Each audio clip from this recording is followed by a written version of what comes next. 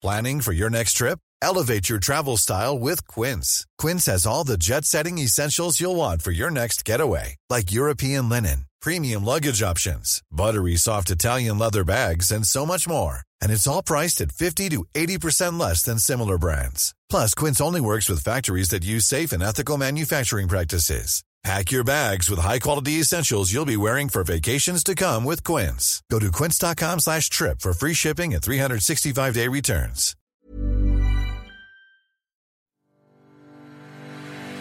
This episode of the Wrestling Podcast is brought to you by our friends from PayMaya.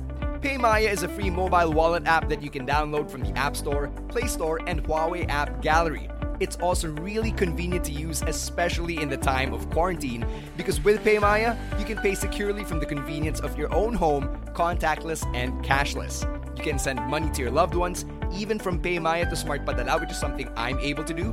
You can order your groceries online and use your virtual card to pay, and you can also settle all of your bills using the app. Now, here's a special treat for all of our listeners on the Wrestling Podcast who are about to sign up on PayMaya. Download the PayMaya app, register using the code WWPaymaya. Again, that's WWPaymaya. Click upgrade and add money, and you can get a 100 peso reward from PayMaya. Again, you can only get that using our code WWPaymaya. Our promo code's only valid until July 30, 2020, so get on it and get on it now.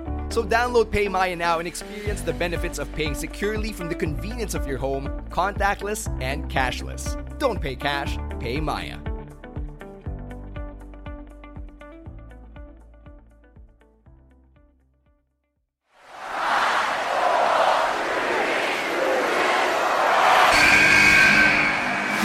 What's going on? This is Xavier Woods, a.k.a. Austin Creed. I said give me a hell yeah!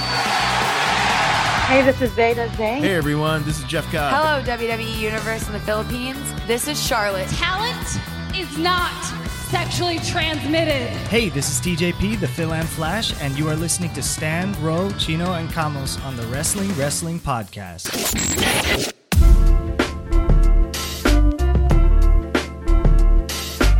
All right, here we go. We are live. You are watching and listening to the longest-running weekly episodic Filipino wrestling podcast. This is the Wrestling Podcast. Stan C at your service. You've got Romoran with a very classy and very gory background. And as usual, Chino Liao. Is it really though? I mean, pag-usapan natin mamaya. Yeah, I have news about that too. Okay, so anyway. Yeah, mamaya konti. So no Raf Camus for this episode. He has some personal business to take take no, care he's of. Really sad. He's really sad about ABS-CBN. Yeah. So yun, without getting into it because it's not our story to tell, the shutdown is obviously affecting him and his family in a very rough way. So if you can send him some love, some good vibes, please send them to our friend at Caveman Camus. It'll really mean a lot to him. If you're friends with him on Facebook, send him a message. Please don't be mean. Huwag niyo siyang gaguhin ngayon. Now is not the right time. Alright? So kami, as his friends, we're sending him all of our love through Kumu, through Facebook Live. Shout out, by the way, to all of our viewers already at this point. Thank you so much for joining us. I'm gonna start by flexing kasi ito yung suot ko kanina nung in-interview ko si Drew McIntyre. WWE champion nga lang pala yung kausap ko kanina umaga. So, yeah, I was gonna ask about that, but you decided to go in by yourself. So how was interviewing the one and only, the chosen one, Drew McIntyre, for Tap Sports? Sobrang solid. He was really fun to talk to, very engaging. Tapos yung mga sagot niya, succinct siya pero malaman din eh. So kita mo yung media training and you can tell that, he's really been through different types of situations na he knows how to handle. Kunwari yung mga casual na interviewers or even a super fan interviewer like we would be if we were to interview him. Marami siyang kwento actually. I don't want to spoil it kasi they're going to be uploading that on the Tap Go Facebook page and on the Tap Sports app, and they're going to be airing it on Tap Sports as well for the next couple of weeks. Next couple of weeks, sorry.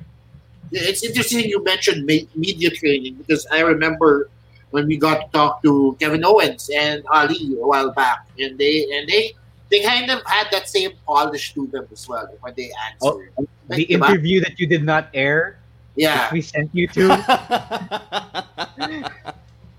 Di ba ikaw kasama ko noon or si Camus? Si Camus kasama mo dun.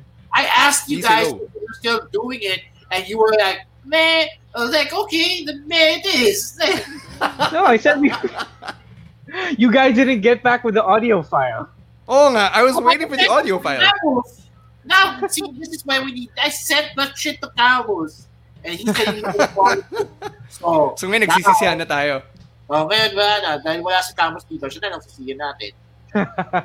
Sabi ko nga, send him love eh. Hindi, not throw Camus under the bus.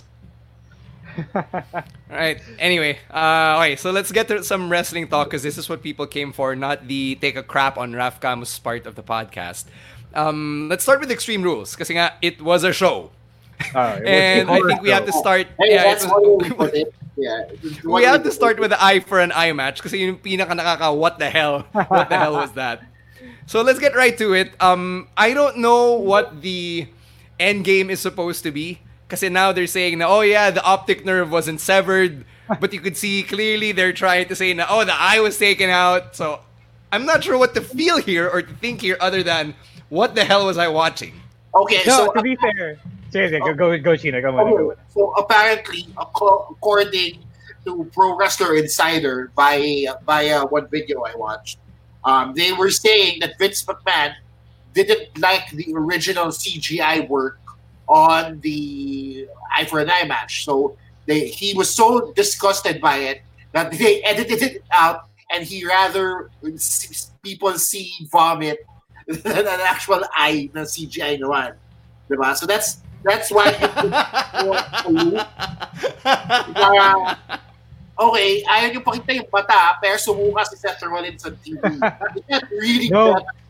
No. It's not because the eye was disgusting, but more of yung special effects na ginawa nila for the eye was so super ugly, sobrang pangit daw ng special effects na hindi siya kapani-paniwala. Kaya ito na lang yung ginawa nila. So hanggang dyan lang sila. So that's why they chose to go with the vomit, which I didn't see by the way kasi I fast forwarded. Akala ko yun na yun. Wala na mangyayaring iba. I saw it in its full glory. I was having my dinner too. Like I was having dinner and I was watching it and I see Seth Rollins vomit and now I wanted to vomit. It's like fake liquid yun. You know how in movies yung mga projectile vomit. Okay, so Phil Major, it would look very real. So sana yung mata na lang pinakita nila instead of that. Man. Right. Okay. What else happened at Extreme Rules? We got really hot Sister Lexi. Yeah, it was okay. Yes. Really hot, dark Sister Lexi. Okay, can I just say that the swamp fight is like if Stefan from SNL booked the wrestling match. It's a very highbrow reference. Pero kasi the whole premise behind Stefan is he puts everything in everything. Yeah, that's true. So imagine if he asked him to book a wrestling match, he'd say something, oh, this match has everything. It has crocodiles, it has jump cuts, it has a swamp, it has chains, it has hooded guys, it has a guy being set on fire. I mean, bakit ganun to, but I liked it. It was enjoyable and absurd, and I appreciated this match more than I did the Firefly Funhouse match. I'll tell you that. Sorry, I disagree with Chino here. I didn't enjoy the swamp fight at all. The only things I was looking forward to, or the only thing I was looking forward to was Dark Alexa Bliss. That was it. And after her quick cameo, I was like, all right, I'm good. I'm done here. I'm just gonna keep browsing through Reddit and keep this on as white noise. No. I'm gonna disagree with Chino then kasi naisip ko, while I was watching the whole thing, parang to me, like, what is the whole point of this whole thing? Kasi it doesn't really go into what Braun is or sino siya talaga. And by the end of it, when Braun won, parang okay, he won. He threw Bray Wyatt into the swamp, and it was like, okay, then what? What's next here? It wasn't like in Firefly Funhouse in which the Fiend actually explored John Cena's character and went and did callbacks to what could have been earlier in Cena's career. So yun may point yung deep dive into Cena's psyche. For this one, it just was a checklist, as you mentioned, a checklist of Bray Wyatt tropes, as he said, But as at though the same Stefan did time, it. I don't think there's enough Braun to explore. Yun nga eh, that's a problem. Diba? I don't think you have enough of Braun to actually deep dive in. He's only had 2 characters. What are we supposed to flashback all the way to when he was a Rosebud? Siyempre, hindi, diba? Siyempre, dalawang tao lang siya eh. He was the black sheep and he was this guy now, diba? So, I don't really know how deep you can actually go with that guy. That said, I appreciated the horror that they put into this match, wherein you don't have to sift through all the layers of meta and Reddit comments and try to find like the gem of horror wrestling that it is. Also, I will agree with you when you said that they needed to have a decisive finish for it. Because at the very least, dun sa Firefly Funhouse, Bray pinned John Cena and there was a referee count, right? Yeah. It's finished. This one had a twist. First of all, you don't know how you win. There's no decisive winning. There's no decisive way to win. You don't win out or submission or whatever. And secondly, when Braun threw Bray into the deep water shit, lumabas si The Fiend eh. So sino nanalo, diba? The sequel, it's still no wonder it was not title because you can't really decide a title victory in such a confusing stipulation. Absolutely, yeah. Totally get that. Quick shout-outs first. Saying what's up to Cornelius Lowe of Malaysian Pro Wrestling or MyPW. And to our friend Chino Andin. And to our friend Chino Andin, who says na he got noticed by somebody who watched our episode together while he was running errands today. Hey. We should have a scoreboard for the Chinos. Sinong mas nakaka-recognize sa kanila in public. Chino Andin si Chino Andin. Tayo lahat ng Chino Ginto. So that's true. Anyway, let's transition to more stuff from Extreme Rules. Let's get to Drew McIntyre and Dolph Ziggler because apparently that feud is not over.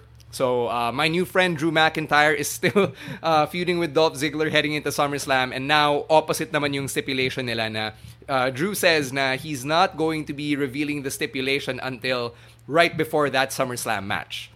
I am not happy with this because parang placeholder feud lang kay Dolph Ziggler eh. So I kind of wish na mas malaking gravitas for the WWE Championship title picture, but we get what we get.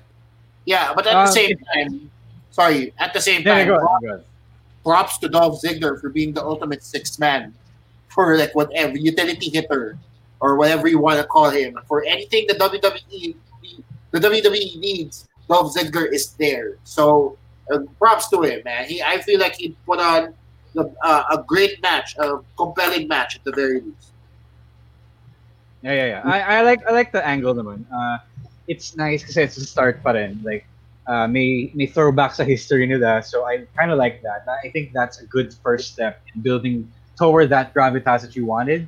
I just wish that they stopped doing these hiding all the stipulation stuff. It made sense naman that Dolph. I like the idea that Dolph gets no DQ while Drew doesn't get no DQ. So okay naman siya. It was a match. It was okay. All right.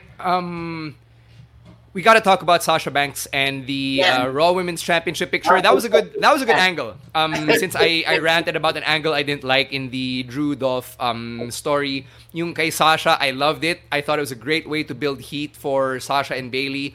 And I love the image of them basically hoarding all the gold. That was really good. Kind of sounds like MSG All Belts. But I digress. What do you guys think about Stephanie McMahon inserting herself as Deus Ex Machina and saying na, all right, you guys are going to settle this next week. It's going to be Sasha versus Asuka for the definitive Raw Women's Champion.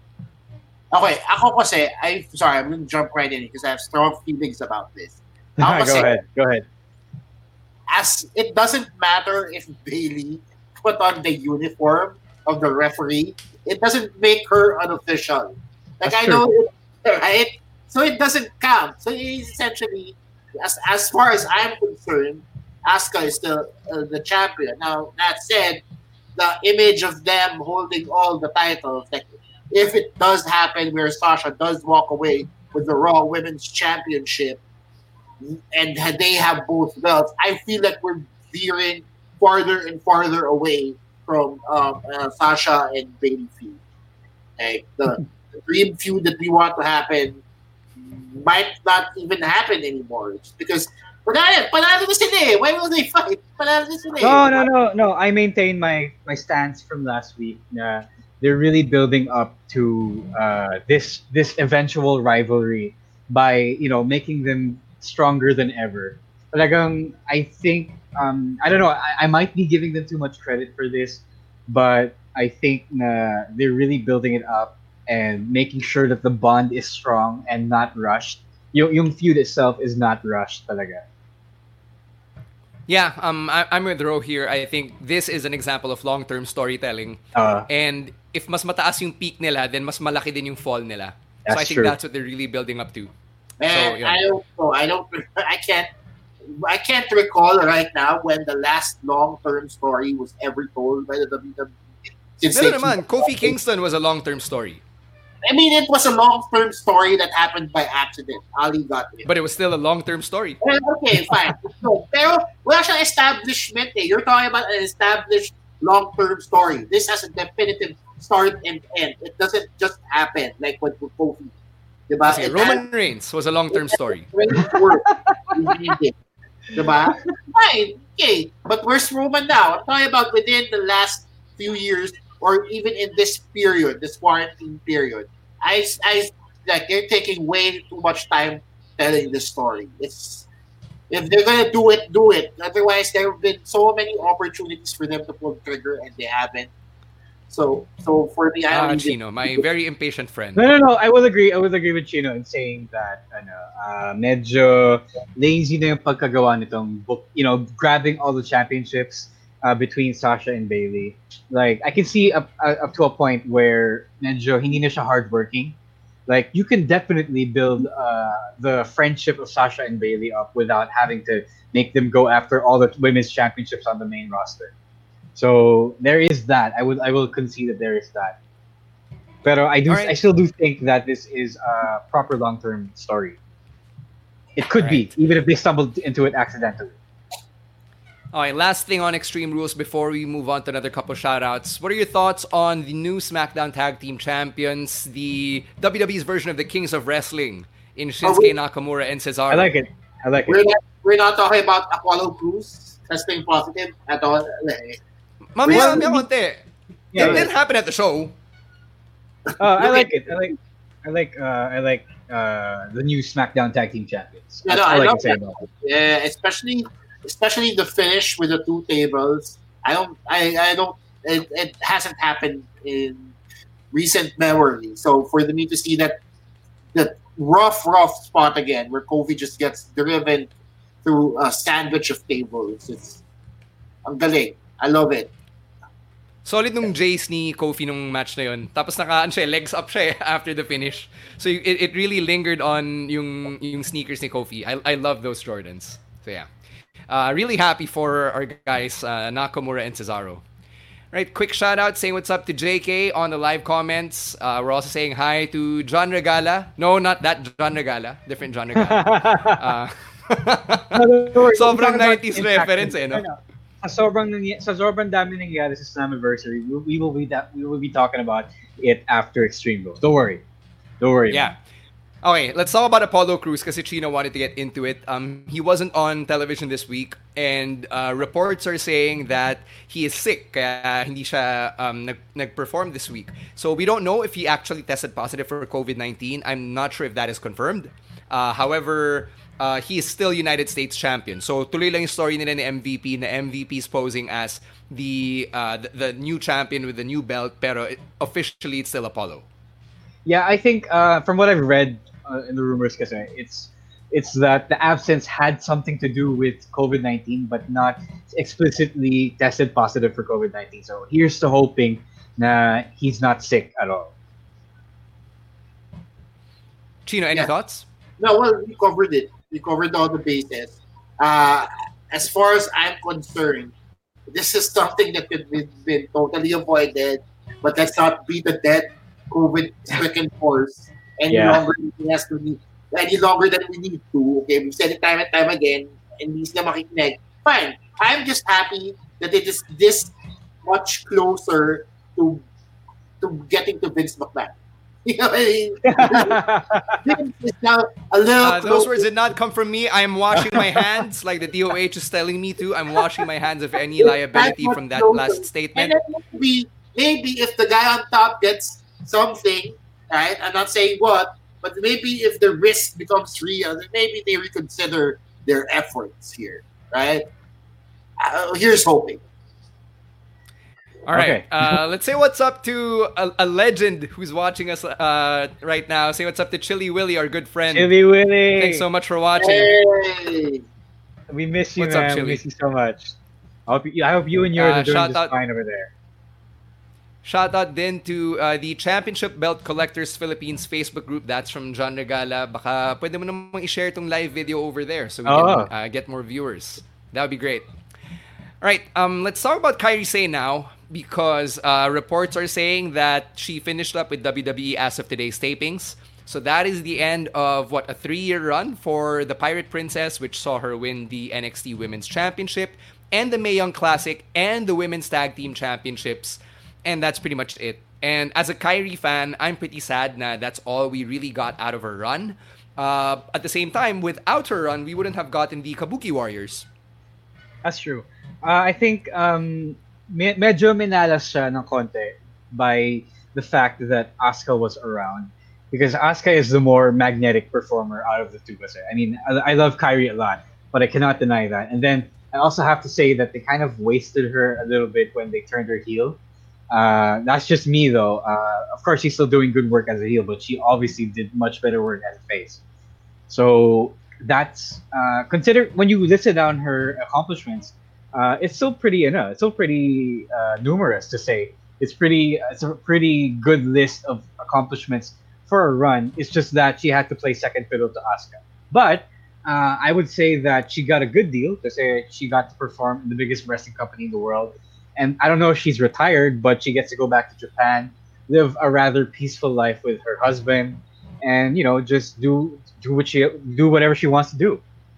Yeah, dirt sheets are saying that Kairi Sane is opting, or the company rather, is opting to give Kairi a lesser role or a smaller role on the WWE sphere of things. Now, whether it means being an ambassador to the WWE or being the spearhead for an NXT Japan, who knows at this point.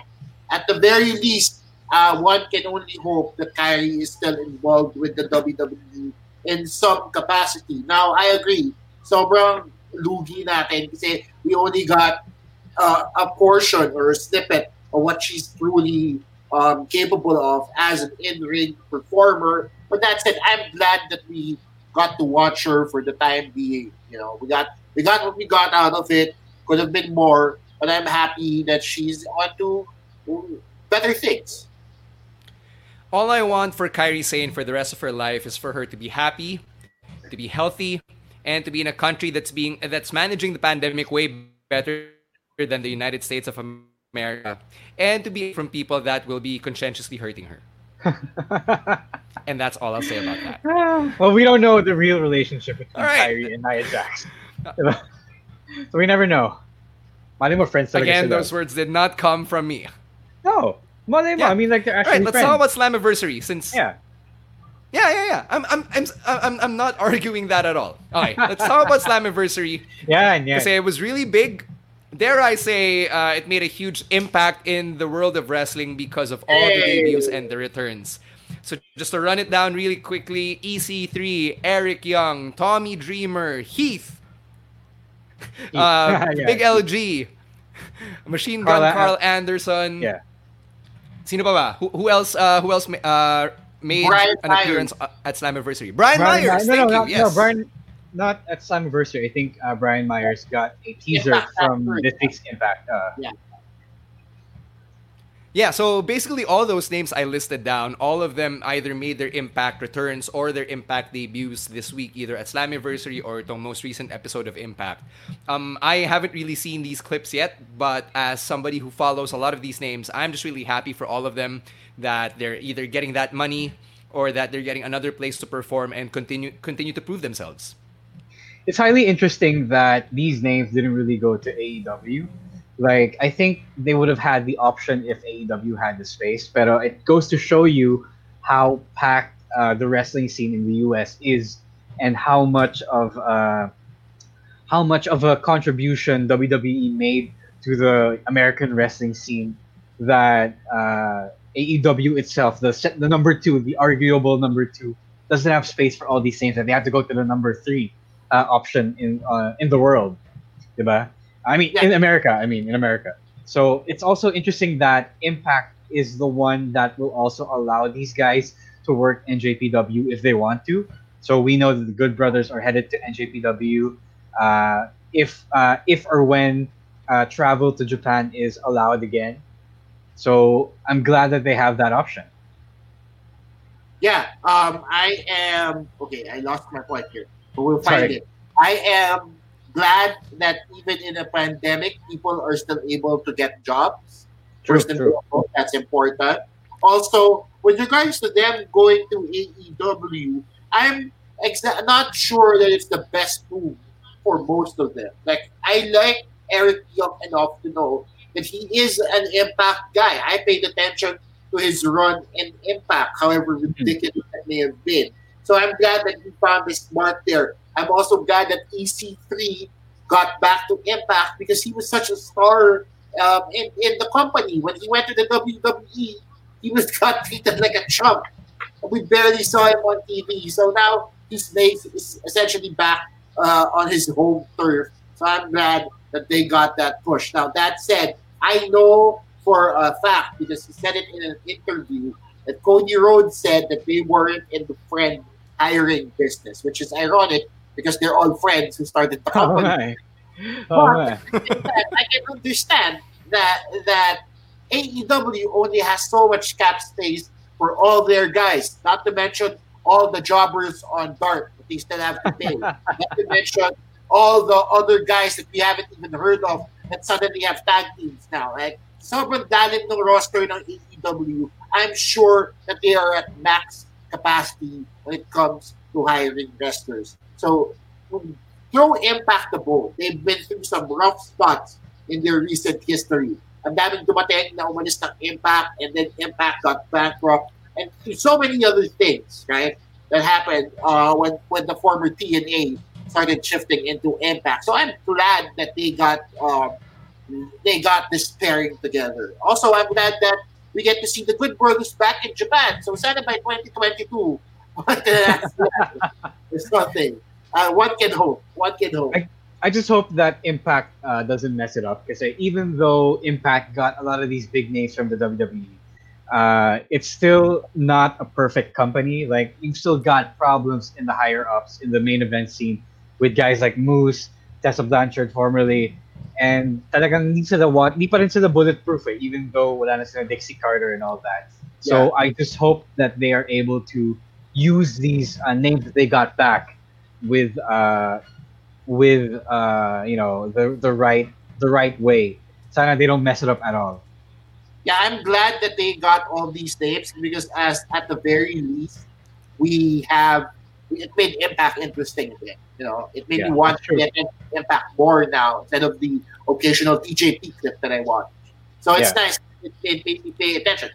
Hopefully they don't drop the ball.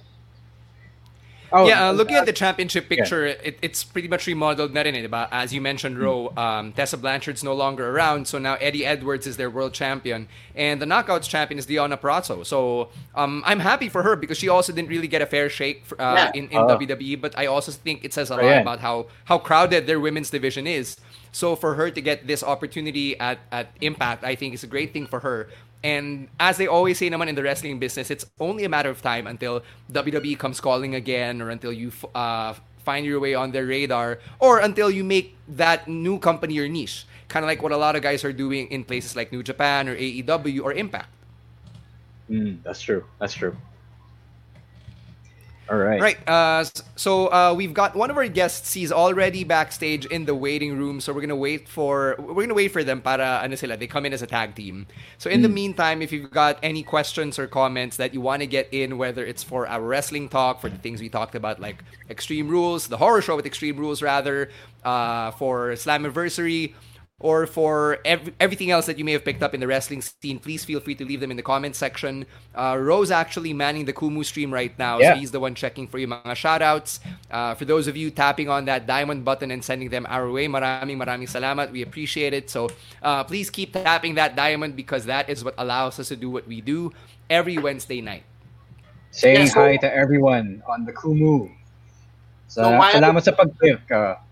Sorry. So while we are just waiting for people to come, I think this is the perfect opportunity to do a plug. Go. There's a new episode of Crash Clown coming out tomorrow with our good friend Rob Champ. He's on it. Hey, Rob. Hey. And then Bernardo and Josel Nicolas. We talk about the comic book industry in the country.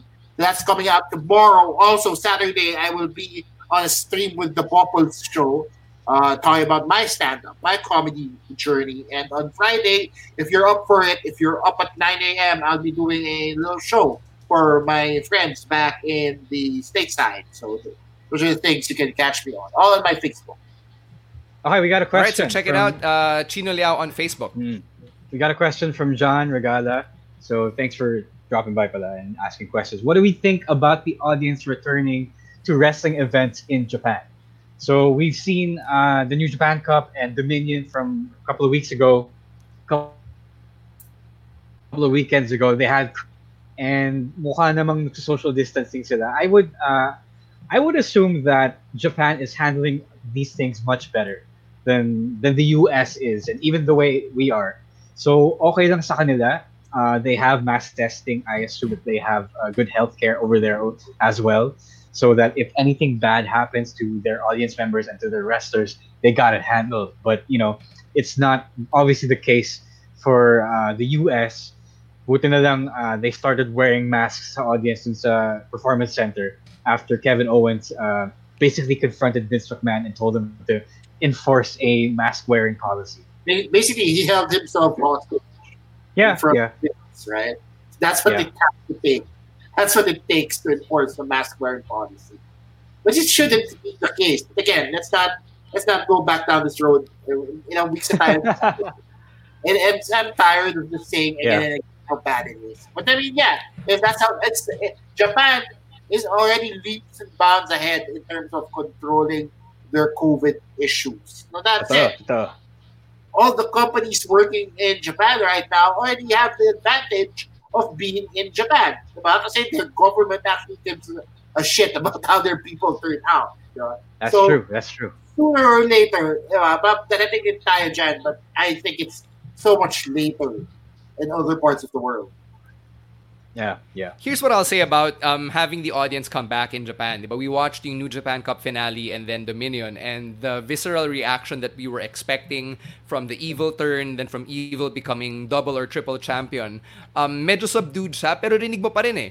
And Japanese people or Japanese audiences are typically very subdued in their reaction. So the fact na may narinig ka pa rin, tapos naka-mask sila, tells you that there really was heat from those angles. So for some people baka lackluster yung story. Ako personally, I'm invested in New Japan right now based on that, and then having those events, those story beats take place in front of an actual crowd, kahit na 2,000 people lang yan, made a big difference, especially at a time like this na yung normal na napapanood natin na wrestling, pirapirasong tao, pirapirasong audience members lang yung nakikita natin. So, I'm all for it because as Ro and Chino have mentioned, they seem to be taking care of themselves and are handling the situation much better. Yep. You know it. Puta na lang. Sana ganito rin sa atin. Pero, we never know. Sana all. Kala nga nila, we're flattening the curve na eh. It's kind of tough. I was actually asking Drew McIntyre about this earlier. Yung parang, yeah. What have you been doing, diba? What have you been doing na ngayon? The curve clearly is not flattened and everybody is stuck at home. And one thing I'll share from the interview earlier is that he's actually a cat person. I didn't know that about Drew McIntyre. And I only found out after I went through his Instagram. Now, he's a cat person. So he and his wife actually take care of them. Stan, you didn't do your homework. He said that in his Twitter. He's 24, and he was a cat person.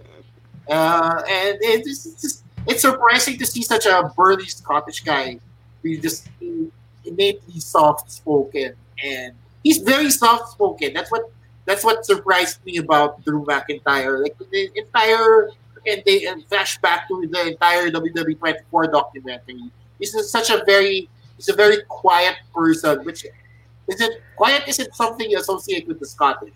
Let's put it that way, right? And apparently he is very quiet.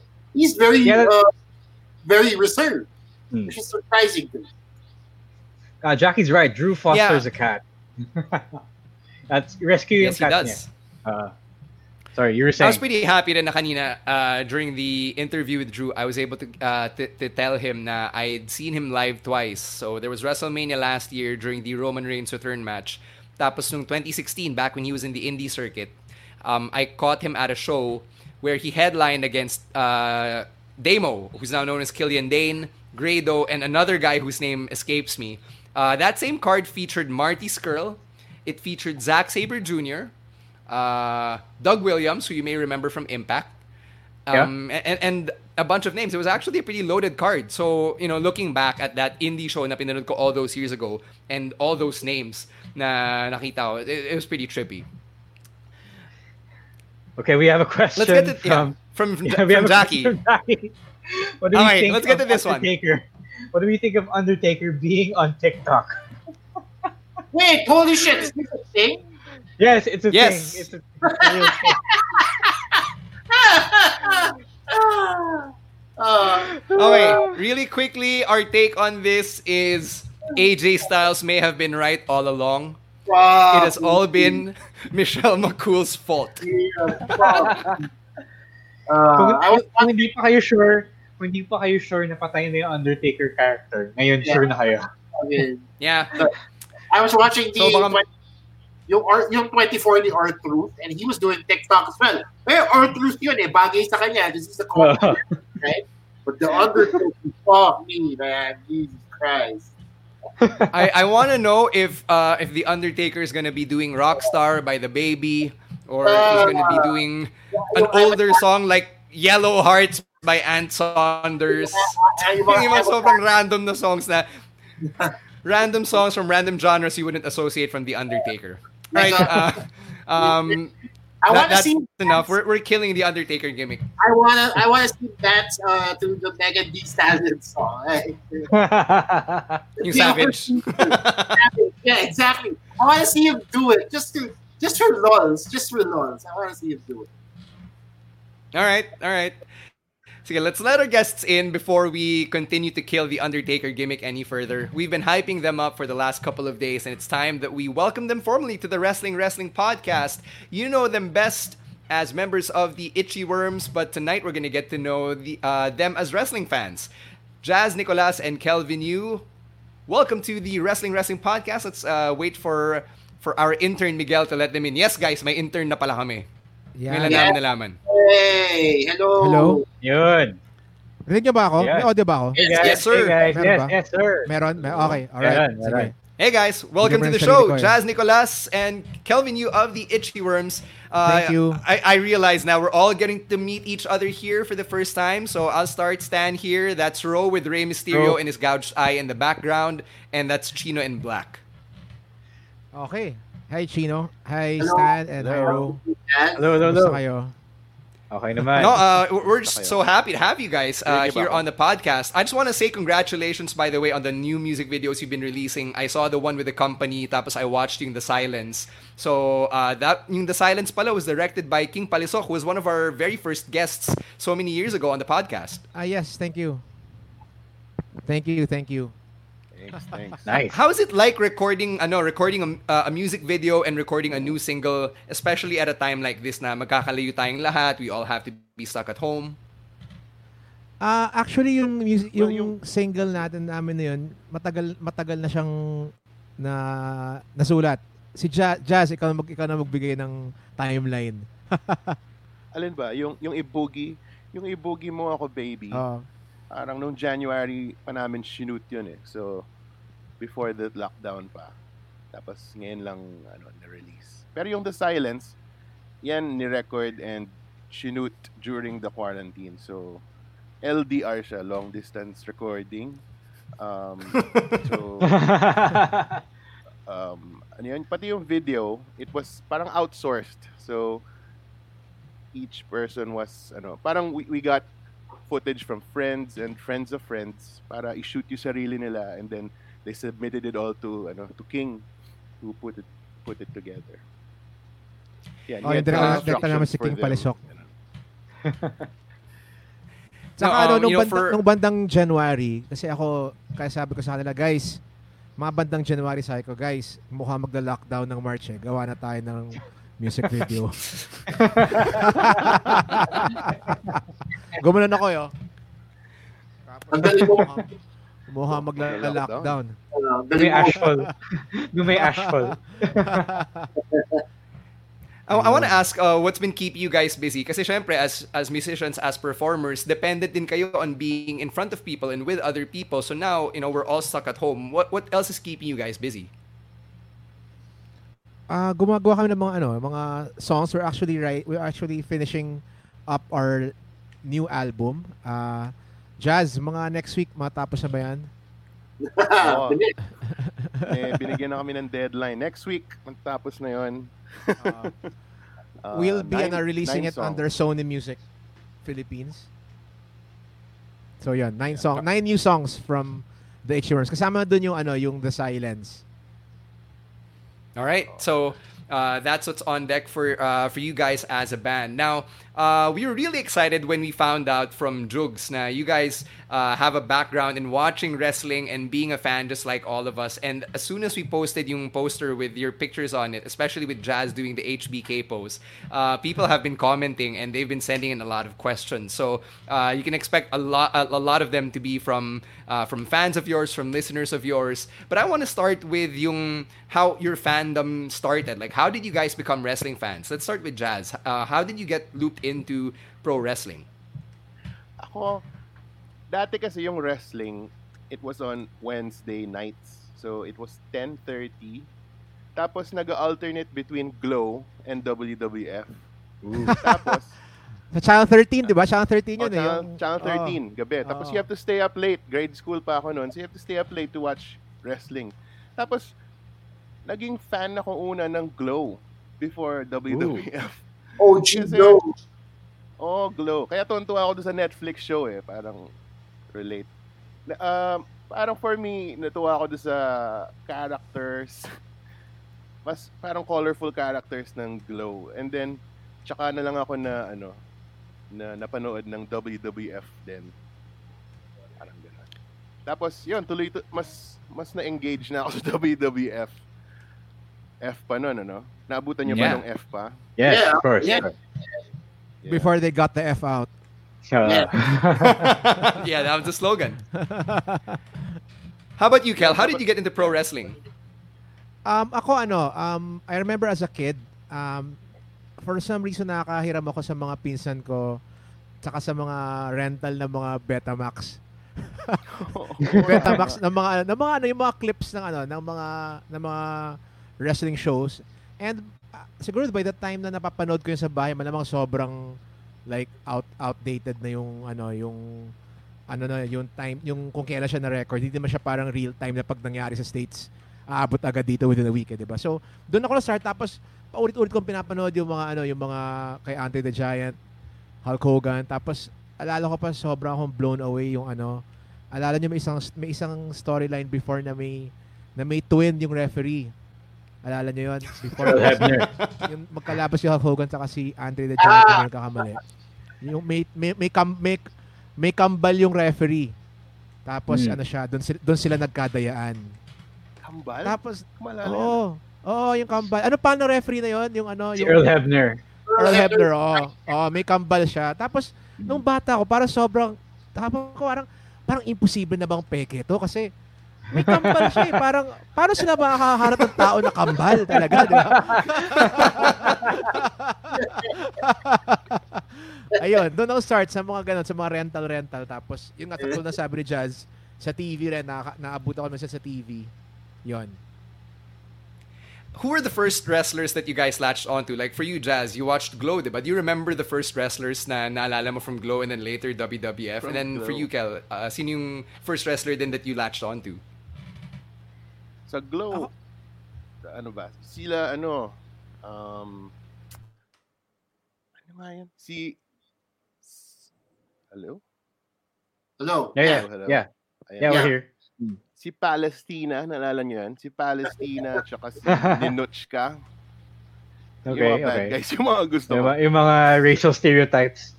Yan. sa ano naman, sa WWF, sila Brutus the Barber Beefcake. Okay. Demolition. Federation era, yeah.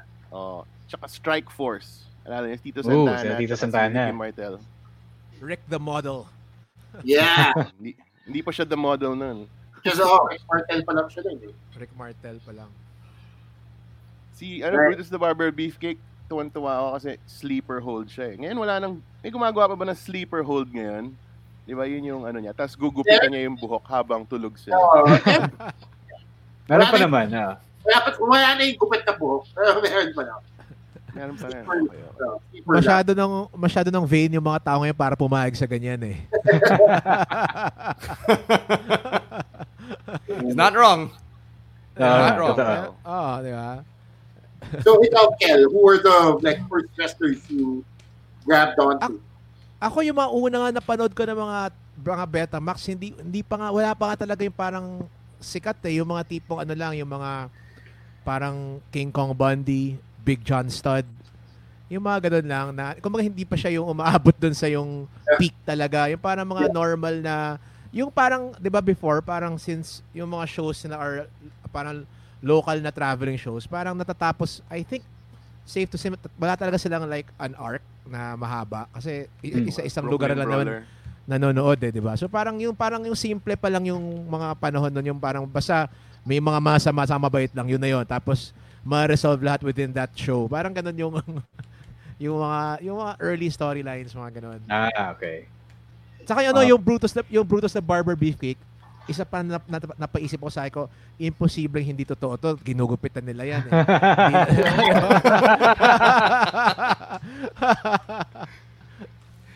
So since Kel brought up yung parang, hindi, totoo to, hindi, imposible na fake, ganyan. How did you find out na wrestling was a story and that these people didn't really hate one another, na yung kung may haircut, may dahilan naman pala talaga? When was that wall shattered for you? Ako sa totoo lang, kahit hanggang college, hindi pa rin ako fully... alam mo yun? Yung parang alam mong peke, pero parang meron pa rin something na parang baka totoo eh. Diba? Siguro nung mas naging laganap na yung mga like, you can, di ba, nung nagkaroon na ng mga YouTube na videos na makikita mo na out of character na nagsasalita yung mga wrestlers. Diba? So parang doon ako medyo napaisip na parang, di nga pala talaga totoo. Pero wala nagsabi sa inyo na, wala nagsasabi sa inyo ng friends na, fake naman yung pinapanood mo eh. Usually parents or tito. Hindi naman totoo yan eh. Tapos syempre, i-defend mo. Parang, totoo yan. Nasasaktan talaga sila. Dumudugo. Tapos, hanggang sa may isang best para medyo napaisip na ako. Parang, teka, bakit yung dropkick, pag tumatama, di siya nasasaktan? Pero pag hindi tumatama yung dropkick, nasasaktan yung tao, pareho lang naman siya babagsak sa sahig. Oo nga. Di ba? Parang doon naman napaisip, parang, teka, di ba? Parang superplex ka yan eh. Pag nagsusuperplex ka, parang sasaktan, yung sinusuperplex lang, pero pareho lang kayo tumutumpa. Di ba? So, oo nga. Yun, no? Parang hype lang naman yun eh. Oo. Hi mga macho at sexy chismosa. Ako nga pala si Makoy, ang inyong corporate slave. At ako nga pala si Ingo, ang inyong corporate lucky. Nabalitaan nyo na ba yung pinakabagong chismis? Nandito na kami ngayon sa Podcast Network Asia. Oo nga, kaya samahan nyo kami sa longest running ay yung pinakamahaba comedy podcast sa buong Pilipinas. Di ba pag longest yun yung pinakamahaba? Oo pare, tayo yung pinakamahaba. Ang Macho Chismisan. Dahil ang tunay na macho, chismoso. Pag longest ba, tayo rin yung pinakamatigas? Kel, I know you went to Xavier, so all boys school yun. Jazz, I'm not sure where you went for high school, but the reason I bring this up is San Beda. Okay. Ayun, I wanted to ask if you guys did wrestling moves on one another sa school. Sa Xavier, sure ako through the generations meron yan. Sa San Beda, may ganun din ba? Oo, sa swimming pool. Kasi pag swimming pool, kaya nyo mag-suplex ng isa't isa eh. Tama yan. It's not wrong.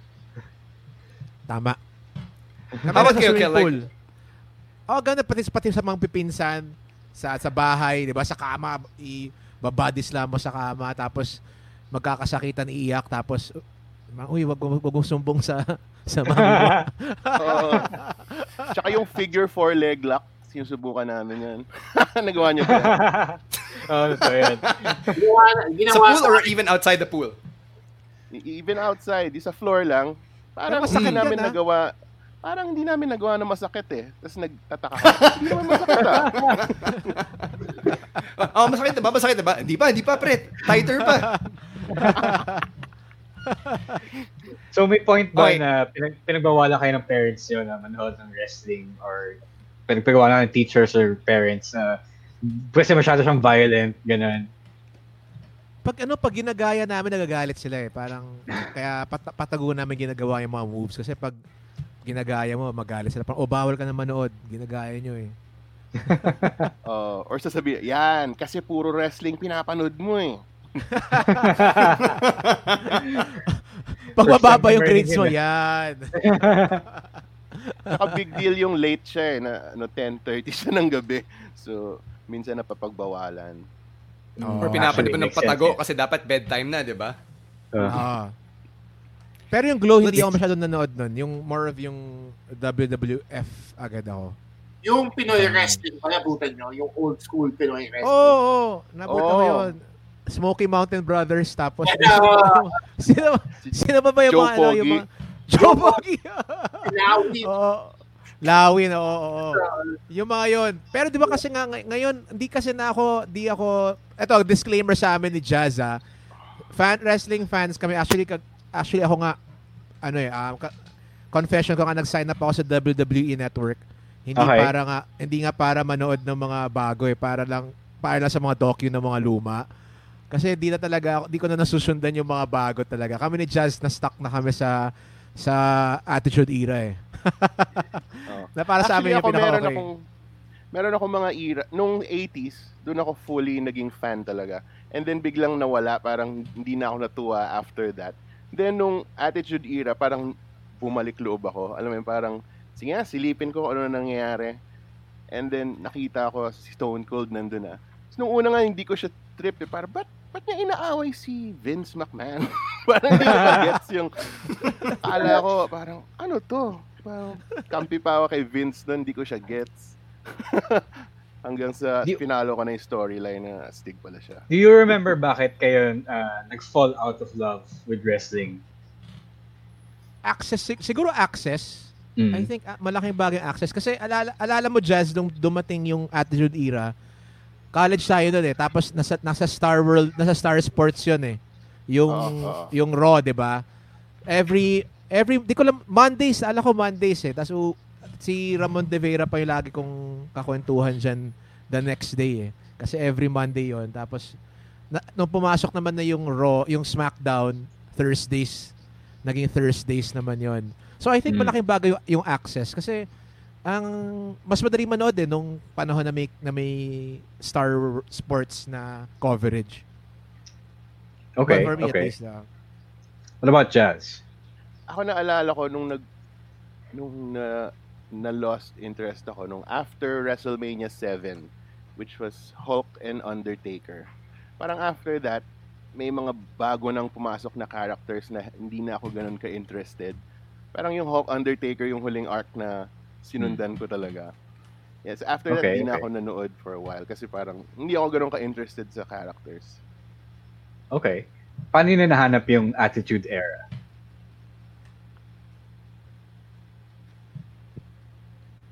Sorry? Hello? Paano yun nahanap yung Attitude Era? To discover. Yeah. Yun, parang gusto ko lang makita ulit kung ano ba nangyayari. Kasi yung friends ko sila, Echo Singson, yung brother ng gitarista namin si Chino, siya super fan siya. And then, kinukwento niya sa akin lagi na astig sila Stone Cold, sila Mankind. And then, wala na akong alam. So, I had to immerse myself again.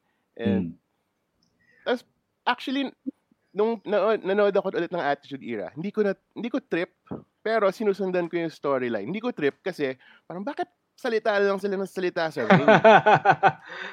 Parang, hindi na naglalaban. And then, kung may maglaban, may magi-interfere tapos mapuputol yung laban. Yeah. Di ba? Di ba ganun nung time na yun? Never natatapos yung laban. Laging may magi-interfere and then madi-disqualify. Tapos next week ulit may away na naman. So parang it took me a while bago masakyan yung ganong drama. and then na into it ako ulit. That's actually the types of guys na yeah, so sorry, bro. Go. No, I was saying that that's actually a first kasi everyone we have on this show, lagi nilang if they were older fans, lagi nilang gusto yung Attitude Era kasi yun nga, entertainment siya.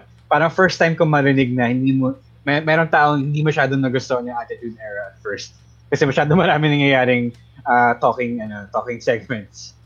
I think kasi kay Jazz, lalo kay Jazz kasi parang si Jazz nag-stop siya manood ng mga panahon na yung mga Hulk Hogan na, yung clear na ano lang talaga na yung salitaan na nangyayari lang sa backstage na may wall sa likod, di ba? Yung Attitude Era kasi doon na nagsimula yung nagsasalita ka in-ring na eh. Okay, dati parang backstage may nag-interview sa'yo, di ba? Ngayon parang sila na, yung nung Attitude Era, sila na mismo nagsasalita sa ring. So I think baka yun yung reason ni Jazz kaya parang nanibago siya. Doon sa interesting share pa sila. Mag-aaway sila sa ring. Nag-aaway sila. Pero nag-share sila ng isang mic. Nagpapasakit sila ng mic. Napansin niyo ba yun? Oo nga pala, no? Lately lang sila nagkaroon ng maraming mic. Dati, wala pa masyadong budget dati. Now, I was gonna ask earlier if nag-change ba yung opinion nyo because yung Attitude Era, yun din yung time na the TNA stuff happened, diba? Yung sinasabi na tits and ass, na all of the girls were there for eye candy and they would wear such revealing clothing. So for you guys, like as younger males, did that attract you to it even more or did that turn you away from wrestling? Ako wala. Parang ano siya, parang added fun siya kasi gusto mo naman yung storylines and characters to begin with. Tapos kung may mga Stacy Keibler ka, okay lang din yun, di ba? Okay. Tapos, pero meron ako like si Ivory. Naalala si Ivory? Yes, Ivory. She was Tina Arena from Glow. Alam mo yes. Yan? Oh. Okay. So parang nung nakita ko yan, parang, uy, okay to. Biglang nag-crossover siya to WWF na. So parang added attraction yan. May ganong connections. Chino, go. So now that you guys are older, sabihin natin, and you have different endeavors sa life nyo, you're both musicians, businessmen, etc. Have you ever had to parang hide the fact that you were wrestling fans? Or bring up ba sa conversations niyan na wrestling fans kayo? Oh, never naman i-hide yan. Saya eh.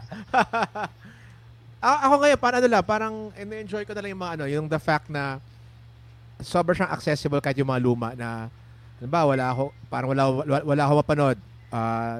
Hanap ako ng mga lumang videos sa YouTube or sa WWE Network na yung mga lumang laban, yung halos yung buong Raw nandun from the first episode eh. So parang ang dami talaga mapapanood talaga doon, as in hindi ka mauubusan talaga. Makikita mo yung pag-evolve, yung simula, yung talagang, yung parang sasabi ni Jazz na hindi pa siya masyadong na parang wala pa masyadong storyline. Yung ini-interview pa sila sa labas ng ring, wala pa masyadong salita yung bawat character, yung ganun. What about Jazz? I think Jazz froze. Nag-freeze siya. Yeah, so... Ayun, nawala. Yeah, so let's wait for him to reset lang. While we wait for Jazz, let's address si Marvin J. How can you guys join the discussion in the future? You can join it now. Just chime in. We're always looking for your comments. We're always welcoming your comments. Just comment on. Just ask us a question. React to what we're saying. We're always here to get your comments. So we're always this whole episode is one big discussion between us, the guests, and you. Yeah. Yun, Jazz is back. Tanong ni Lance Ong. Kung wrestlers kayo, will your finishers be the worm pero itchy? Alam niyo ba yung the worm? Di ba kaya kay Scotty Tuhato yun, di ba? Hi Jazz, welcome back. Hello. Jazz, ba tayo? Sorry. So, okay, so Jazz, yun sila yung question ko. Doon sa circle of, so, mga kasama nyo ngayon, na-bring up pa yung discussion na wrestling fans kayo, or did you have to hide it, or what? Hindi. Parang masarap siya pag-usapan eh. It's like, parang siyang guilty pleasure na mga favorite movies mo nung 80s. Parang ganun siya na usapan eh. So, it's fun to talk about it with people of the same, diba? Hilig. How many people that you found na wrestling fans din? Like, marami ba kayong friends na wrestling fans na rin? Marami rin. Actually, yung barkada natin nung college, puro mga wrestling fans din. Naalala ko, sama-sama tayo nanood nung SmackDown punta dito di ba? Wow. Okay.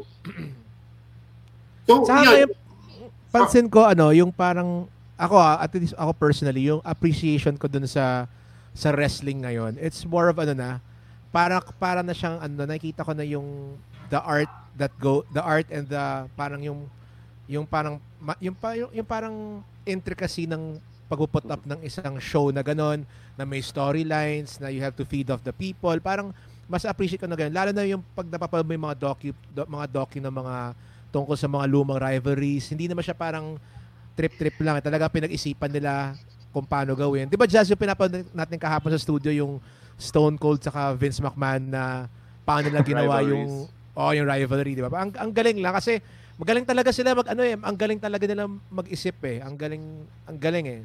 Galing talaga. Tsaka nung napanood natin yung SmackDown na live, parang noon na kinakabahan ako, parang siguro boring to kasi walang commentator, walang JR, walang, di ba? Pero na-realize ko doon na ang galing pala nilang entertainers kasi parang nag-feed off the crowd sila and nagbibigay sila ng energy sa crowd. Kinakausap nila yung crowd actually. Diba? Parang maririnig mo yung mga banter nila in the ring na hindi mo naririnig sa TV kasi ang naririnig mo usually yung commentator eh. So, parang dalang-dala nila yung show. It's really a great show kahit walang commentator eh. Parang totoo yan. Yung electrifying feeling nandun eh. Parang kikiligin ka pagpasok ng entrance music. Hayop eh. Parang alala mo, Jazz, yung nanood din tayo ng dito ng Raw eh. Yung alala mo yung lumabas si Ric Flair, parang sobrang parang nakita ka ng Diyos na parang parang nakaka-overwhelm. ang regal sobrang ng dating. So, walang commentator, walang kahit yung malarinig mo lang yung music at tapos bilang labas yung naka-full full attire. Parang ang parang na-goosebumps ako, parang grabe. Magwawala ka talaga eh, di ba? yung pinanood yung live shows, was that yung last year, yung SmackDown last year, or yung from the 2000s? 2000s yung 2000s. Okay. 2000. Sino ba mga dumating na? May Ric Flair pa eh. May Ric Flair pa. So, meron pa ba kayong kilala noon nung nanood kayo nung live shows na yun? Actually, nung nanood ako noon, hindi na ako masyado nanonood noon. Si Rob Van Dam, isa sa mga punta. Hindi ko siya kilala, pero natuwa ako sa kanya kasi ang galing niya magdala ng ng laban. Actually, si Ric Flair lang yata yung parang classic nun, ano? Kaya sino pa? Siya. Ric Flair. Ric Flair.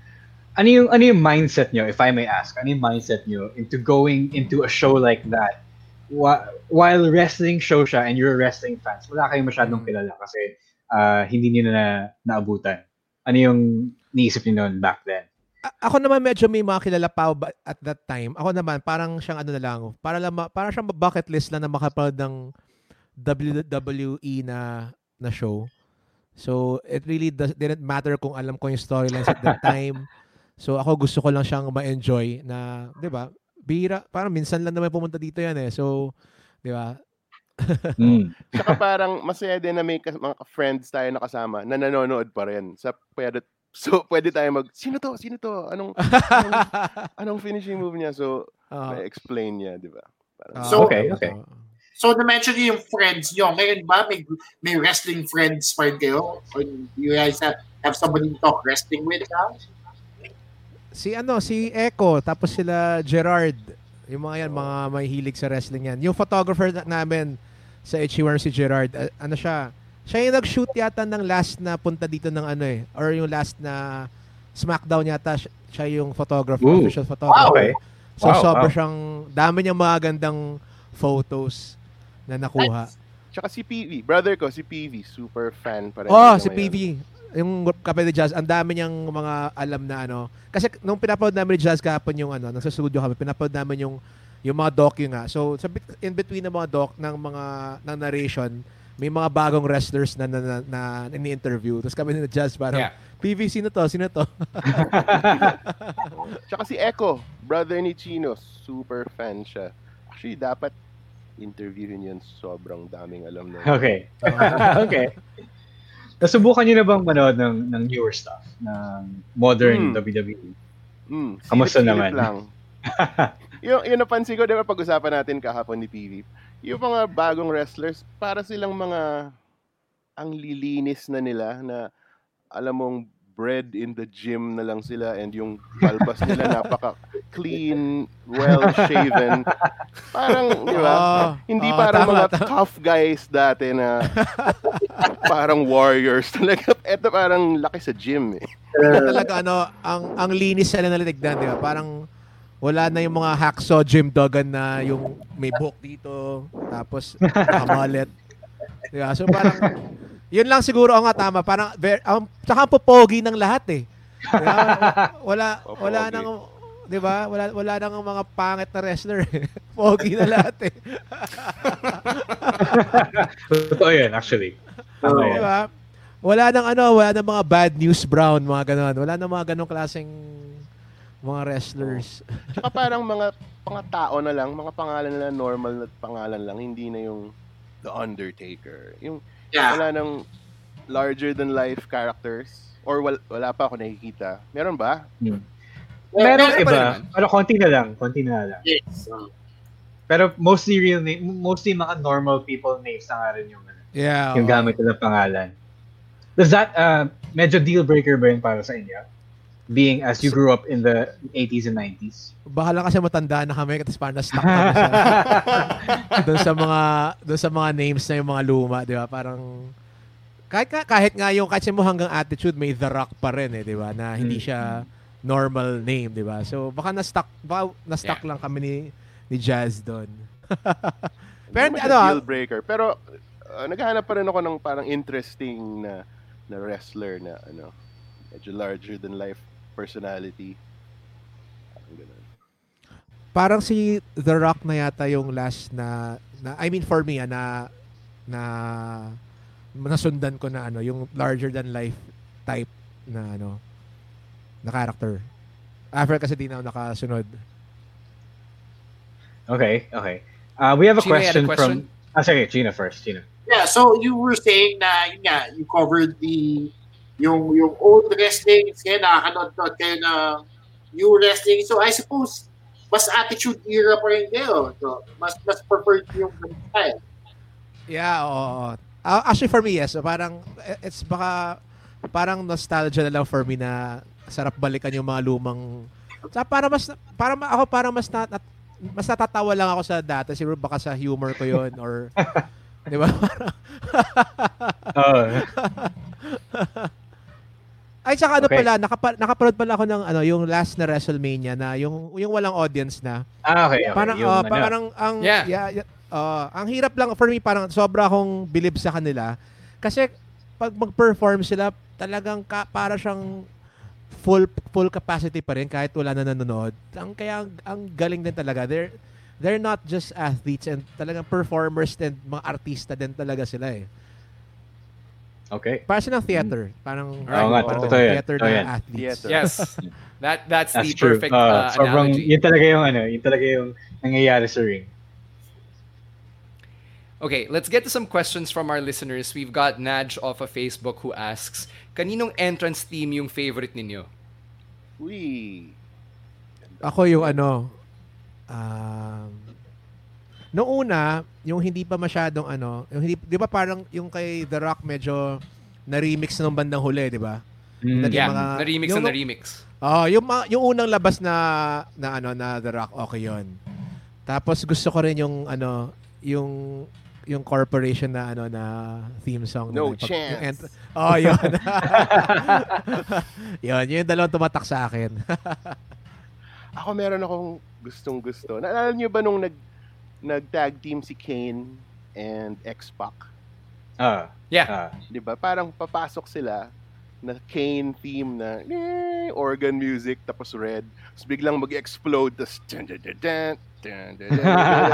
parang pinaghalo nila yung DX and Kane. Sobrang kilig ako nun eh. On that note, may question din Hiram from... asks, yeah. On that note, from Janson Basilio, from Adriel. Related to this theme song question. Since musicians kayo pareho, can you guys play or sing any WWE theme song? Like, meron ba kayong alam na tugtugin? As a band? Tinutugtog namin dati yung The Rock, di ba?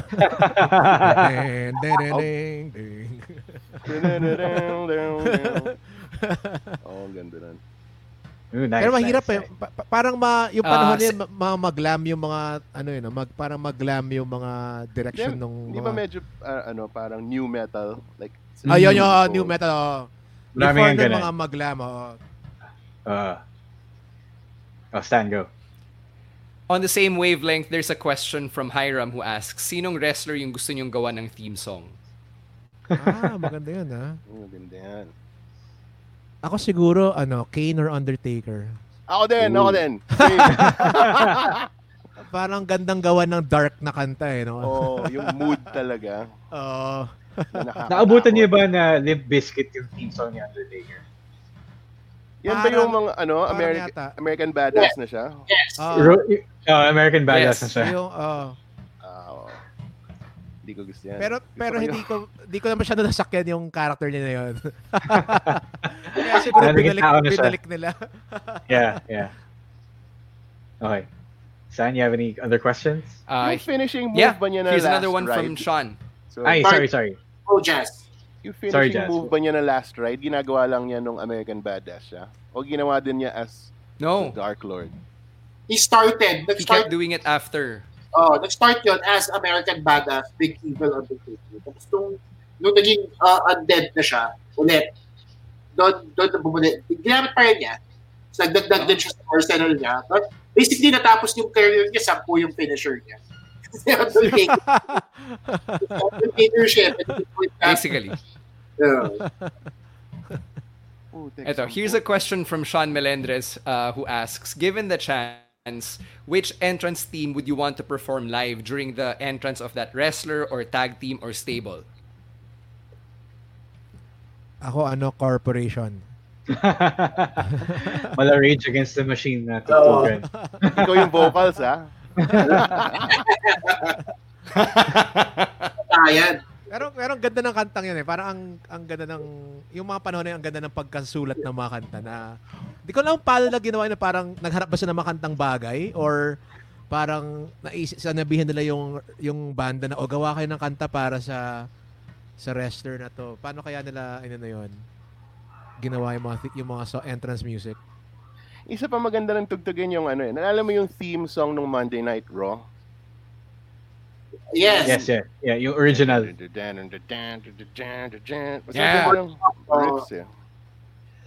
Okay. Yung merong apoy tapos merong mga explosions tapos naglalakad yung mga wrestlers. Yes! Yun! Ganda nun. Okay. OG theme. Here's one from Facebook then. The question is, if you could rewrite an Attitude Era moment or storyline or any wrestling moment or storyline, anong story yun and how would you end it? Rewrite. Ako siguro fresh pa siguro sa utak ko kasi pinanood namin yung kahapon din yung docu. Siguro parang yung siguro sa storyline ni Stone Cold saka ni Vince, yung sana hindi sila naging friends. 'Di ba may isang beses parang naging friends na tapos parang pangit na ng nagtalay sila. Nag-shake hands sila, no? So parang rin, siguro 'yon, dapat din nila ginawa yung gano'n. Tama. How about you, Jazz? Si Mankind. Susundan niyo ba yung favorite ko ng Attitude Era talaga, si Mankind. Pero parang napansin ko, lagi siyang talo. Di ba nandun siya para bugbugin. Kasi kaya niya yun eh. Di ba lagi siyang talo? Parang I would have loved to see him na maging champion ulit. Pero never na nangyari, no? Pero naging champion siya once. Si Mankind. Hardcore champion o yung world? No, as in WWF champion talaga. Oo nga. Mga 3 beses yata or mga ganun. Right. So, ang cute niya eh. Diba? Ang cute niyang character eh. So, kahit putol yung tenga niya. Diba? Saka daling kausap eh, diba? Parang yung chokeslam ka sa mga thumbtacks ha. Game, di ba? Dali ka, parang feeling ko parang napaka-company man niya na parang kung anong pagawa ni Vince sa kanya, pahayag siya eh, di ba? Paluin ka ng barbed wire na parang game. Gusto niya yun eh. Gusto niya hardcore legend siya eh. So, balik tayo dun sa... Chino, you had a question. Yeah, okay. You guys have, you mentioned na ang wrestling is a live performance, parang theater. Kayo din, di ba? You have experience performing live, obviously. Sa mga concerts on stage. May nasa-channel ba kayong wrestling persona pag nagper-perform kayo on stage? May nagagaya kayo or post na ginagawa while you're on stage? Siguro, ako di ko ginagawa, pero siguro kung meron man akong gagawin, maganda siguro Triple H. yung pagpasok pala niya, galit na siya agad. Dudura ka rin ba? Dudura ka rin tubig. Saka yun talaga na-appreciate, sobrang nakarelate dun sa yung babalik ko lang sa kanina, yung nakita ko yung WrestleMania na walang audience. Sobrang nakarelate dun kasi marami kaming best mga times na tumugtog kami ng mga gigs na walang tao eh. So parang ang hirap na hindi tamarin mag-perform na pag walang tao. 'Di ba? So parang sobra ako nakaka-relate doon. Or like ngayon, yung mga gigs natin ngayon, online gigs na walang tao, parang camera lang. Iba rin yung feeling eh, 'di ba? Na parang walang bumabalik na energy. So parang mas nakakapagod. I'm sure for the wrestlers, mas nakakapagod din yun, na walang taong nag-upload. For sure.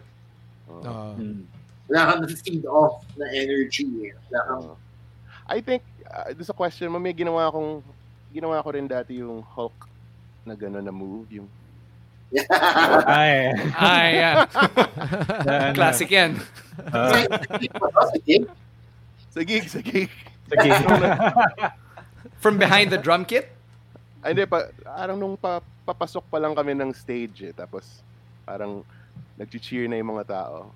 Parang gumanon ako. Hindi ko alam kung nag-get daw mga tao yun. So, na Hulk Hogan yun. I'm sure meron. Eto, we're getting some interesting questions from the comments. Let's start off with this one from Rom, who asks, pag nag-fatal four-way ang lahat ng members ng Itchyworms, Jugs, Chino, Kel, and Jazz, sinong mananalo? Si Kel. Si Anong Kel ang klaseng trained sa amin in the martial arts. Nag-MMA yan si Kel eh. So, yari kami sa kanya. Siguro kung four-way na ladder match, Hindi ako mananalo kasi takot ako sa heights eh. Or yung mga may suitcase sa taas. Hindi ko kaya yun, mga ganun.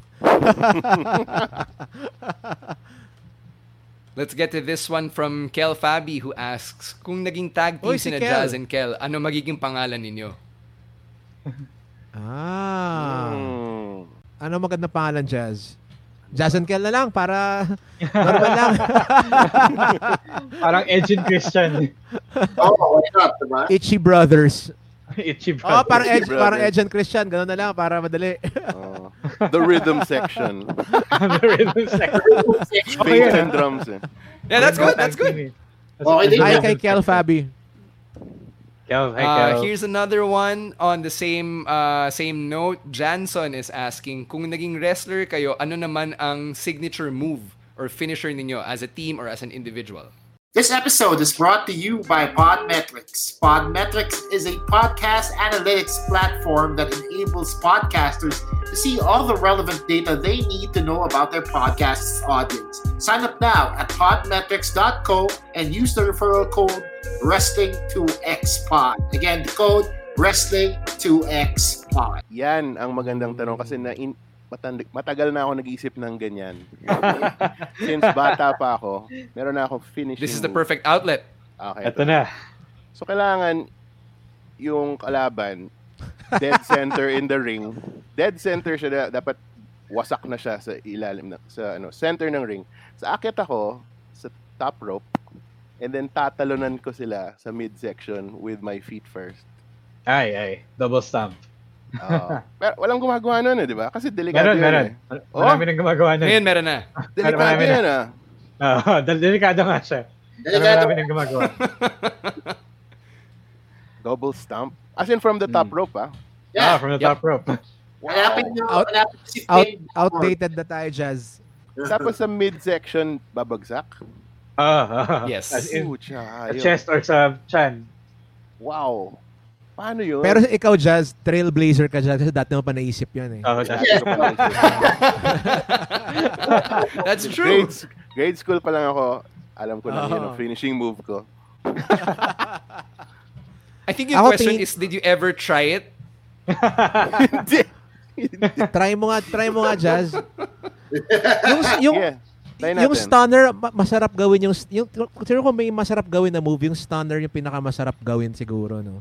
Parang diba? Parang sarap gawin ng stunner di ba? Pero pansin ko dyan, masarap siya pagka yung ginagawan mo na yung kalaban mo, magaling din i-take. Yung tumatalbog after.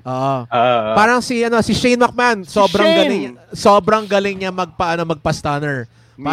Parang sakit na sakit talaga siya, tulog na tulog talaga siya, di ba? Oo. Parang dati hindi ko na-realize na it's as much as parang malaking part nun is yung pag-take nung kalaban eh. Pagka hindi maganda, hindi mukhang masarap eh. Tama. Sabi ni Idol Waki Mendoza sa Kumu, si Kelvin Yu marami raw finishing moves. Yeah. Hayop ka, Waki. Saying hi to Waki, friend of the podcast. Kumusta, Waki? Maayos ka. OG guest din yan. Idol yan si Waki, idol yan. Eto, follow-up question on yung double stomp ni Jazz from Jackie. Sinong gusto mong i-double stomp if given the chance? Na wrestler or totoong tao? Linawin natin yan. Totoong tao naman mga wrestler. Okay. Totoo naman. Totoo naman. Totoong tao sila. Siguro ako yung mga nakasagutan ko security guard. Maganda siguro gumawa ng ng wrestling character na security guard. Ang ganda siguro nun, no? Si Big Boss Man. Big Boss Man. As Big Boss Man, tama. Pero kasi Pinoy security guard, yung uniform ng Pinoy. Pinoy na uniform. Si Boss Man kasi parang pang states pa eh. Tapos 'di ba naging parang SWAT team na pagkatapos yung itsura niya, yung nakaitim na lang siya. Mukha siyang warden nung umpisa, di ba? Parang para siyang warden. Police, di ba? Technically police siya eh. Para police. Tapos yung next para naging special forces na itsura na siya, yung naka-black na jumpsuit na lang. It's my nightstick. It's nightstick. Saying what's up to Carlo Lazada watching from Bulacan. Thank you so much. Hey, what's up? May international audience tayo. Okay. Ito, may tanong ako sa inyo, wrestling experts. Anong show yung pumutok yung muscle ni Ultimate Warrior? Kasi binuhat niya si Andre the Giant. Naalala niyo yun? Yung urban legend na yun. Urban legend. Yung version na narinig ko is Yokozuna eh. Yeah, ito yung umabot sa amin. Yokozuna. Pero hindi naman totoo yun. Nandun yung detail lagi yun na yun, na yung pumutok yung muscle. Pumutok yung muscle niya. Yeah. Yun yung consistent na urban legend. Meron pa yung pumutok yung muscle niya kasi masyado daw masikip yung tali din sa braso. Oo! Tama. Sumobra sa sikip, pumutok.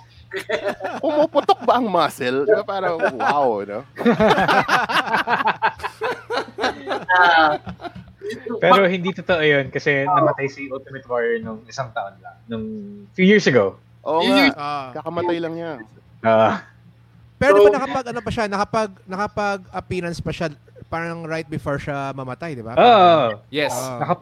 Nag-appear pa siya sa Raw, nag-goodbye speech pa siya. Tapos namatay siya the very next day. Next day. Wow. Sobrang weird niya eh. Si Ultimate Warrior, kamukha niya pala pag walang makeup si Jazz. Anong pangalan? Si Beastmaster? Pangalan nun? Mark Singer. Para pala siyang ganun pag walang makeup. Si Ultimate Warrior. Di ba? Yung pag sa dulo ng matches, yung konti na lang yung makeup niya. Beastmaster, napaka-classic nun. Classic reference. Chino, do you have a game prepared for this week? Kasi for Jazz and Kel, every week yung mga guests namin, we play a game with them to see how much you remember from your wrestling fandom. For fun. So turn over kay Chino because he's our game master sa podcast. Wala kami prize eh, pero ang prize natin is fun. So ang game natin for this week, it's one-on-one lang kayo. Jazz versus Kel. And basically, I will give you clues. And you have to name me the wrestler that I'm describing based on these things, diba? Okay. So, mag-start tayo with the place they come from, build from. Yun yung first clue. Second clue. Hirap naman nun. Second clue is their nickname, their moniker, right? And then the last clue is their finisher. Okay? So, pwede kayo sumagot at any point. While I give these clues. Okay ba yun? Just say your name or just say the answer na lang. Mahirap yung lugar, mahirap nun. Pati ako, mahirapan ako dun, Death Valley lang yung alam ko, Wala natin. Makachamba kayo. Okay, so for our first wrestler, he is built... Teka lang, Chino, wait lang. First to how many points?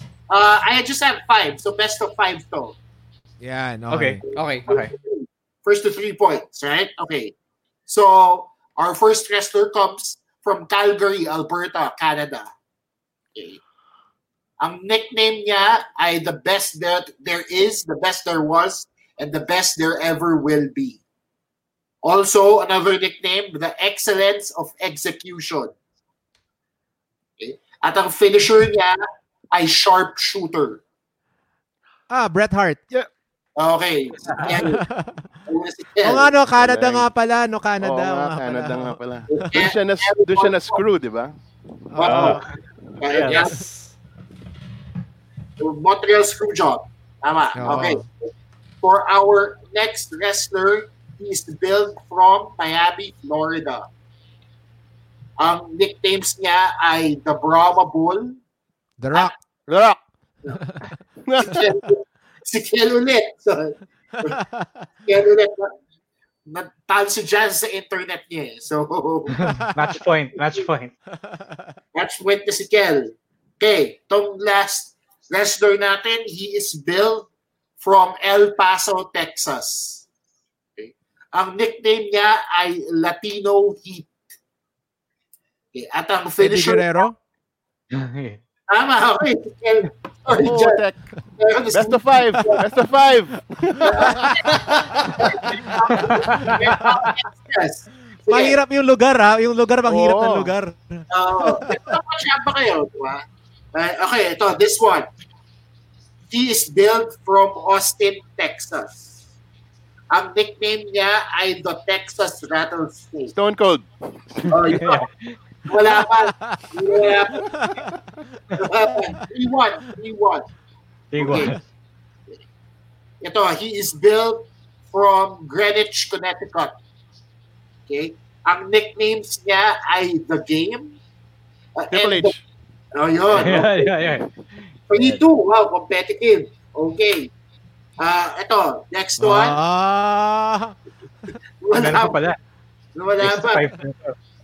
Okay. So, next one is, ubusin na lang natin to kasi parang hindi tayo abot sa 5. Okay. Sige. Last two. Okay. So, next one is, he is built from San Antonio, Texas. Sino to? Ang nickname niya is the Heartbreak Kid. Shawn Michaels. Ay, So, ito, last one. Ang nickname niya, nakalimutan ko saan siya build but ang nickname niya ay The Crippler. Okay? At ang finisher niya ay Crossface. Ano? Crossface. Crippler Crossface. Chino, you're a dark man. Okay, why this? Dami-dami ibang wrestler dyan. Si ano? Siya ba yung Olympian? Yung Olympian? No. Hindi, Kurt Angle yun Kurt Angle? Kurt Angle yun. Crippler Crossface. Teka. Si ano? Yung nagpakamatay. Yes. I'll give you that point. Si ano? Si Chris Benoit? Chris Benoit. Yes. Grabe, Chino. Too soon.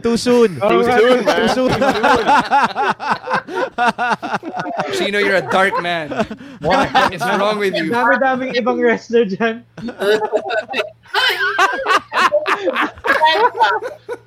Kaya pala you're a dark man.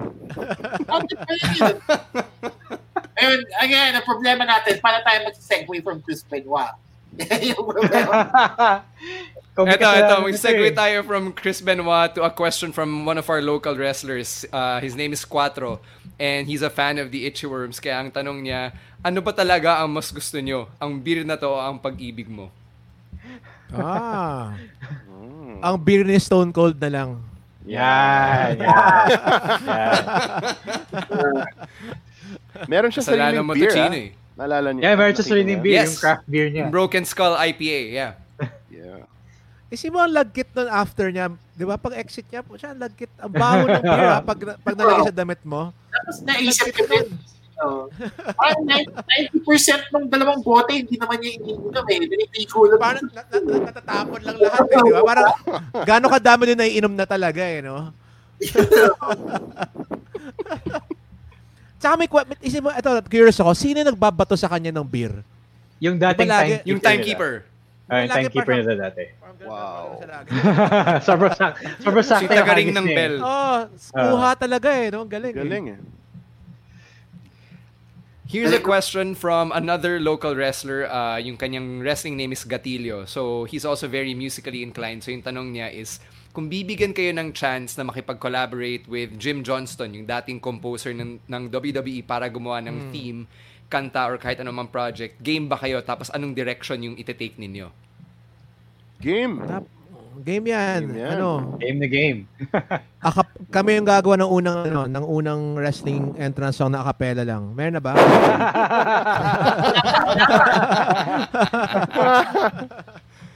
Yung si ano, hindi meron. Si Sino yung comedian na nag-guest sa wrestlers? Si Man on the Moon. Si Andy Kaufman. Andy Kaufman. Yung entrance team niya, a cappella. Yeah, talaga? Okay. Parang barbershop na funny. Yun parang medyo na-blur na niya yung lines ng kung peke o hindi, no? Kasi hindi mo na alam kung yung away nila ni Jerry Lawler kung totoo ba o hindi, di ba? Parang medyo mindfuck din yun eh. At that time kung nanonood ka, di ba? Tama. Eto, we're getting down to our last couple of questions. I don't think we've asked this one yet. Para sa inyo, sino yung greatest of all time? Like, it doesn't have to be yung parang standard na GOAT, pero like in your heart, sino yung greatest of all time? Ako Stone Cold. Para sa akin. Okay. Ako Mankind. Bakit, Kel? Why Stone Cold? Jesse Jazz nag-iisip mo, nag-freeze. Ako siguro ano lang siya, nakuha niya yung parang gusto ng tao na yung medyo salbahe ng konti, medyo anti-establishment, di ba? Parang siguro for me lang parang baka yung Hulk Hogan at that time was parang too much of a nice guy lang na hindi siya nag-appeal sa masyadong maraming tao. Kasi yung Stone Cold character, parang anti-hero ka. So, anti-hero siya. So, parang kung ayaw mo siya, panoorin mo pa rin siya eh. Diba? Tapos kung gusto mo siya, panoorin mo siya. Diba? So, parang siyang, ang sarap niyang panoorin na parang, ano kaya gagawin niya next week, diba? Parang, awayin naman niya yung boss, yung mga ganun. Tama. Tapos yung appeal niya, parang nung napanood natin yung docu, nag-appeal siya sa mga taong gustong gawin yon sa mga boss nila. So, ako at that time, hindi pa naman ako nag-work, so hindi ko gets yon. Kaya parang ang interesting lang na, ganun yung appeal niya. Galing. Saka ang galing din na yung fact na behind the scenes din na hindi naman yun yung first character niya. Parang dumaan siya sa iba-ibang characters bago niya nahanap yung totoong pumatok talaga. Tama. Madami siyang ibang character and people don't remember. Ano yung isang character niya? Parang bodyguard ba siya or something? May parang siyang character na gano'n. Parang The Ringmaster. Yeah. Yung Ringmaster. Parang Ted DiBiase. Parang gano'n. Di ba? Parang, meron siya nung The Hollywood Blonde. So, nasa WCW pa siya. Yung sensational Steve Austin pa siya. So, parang ang galing lang na parang behind the scenes and on camera. Ang dami lang niya na nagawa. Yan, kaya siya, for me siya. Si Jazz Mankind, di ako kay Jazz. About si Mankind. Well, for me, yung pag-take ng punishment, parang walang tatalo dun sa kanya. Diba? Parang nandun siya para bugbugin. Yun yung papel niya. Yun yung papel niya sa buhay diba? Parang hindi siya laging nananalo, pero pinapanood mo para bugbugin siya. Pero nag-root ka rin for him. Pero parang lagi akong amazed at how much torture he can take, di ba? And totoo yan. From Ronel, since we were fanboying about Stone Cold, gusto nyo bang mag-take ng Stone Cold Stunner? Basta siya gagawa. Basta si Stone Cold. Stone Cold gagawa. Game ako dun. Basta si Stone Cold. Sabi ni Waki, si Kelvin ang goat niya. Wow. Si Waki yung goat ko. Hayop ka, Waki.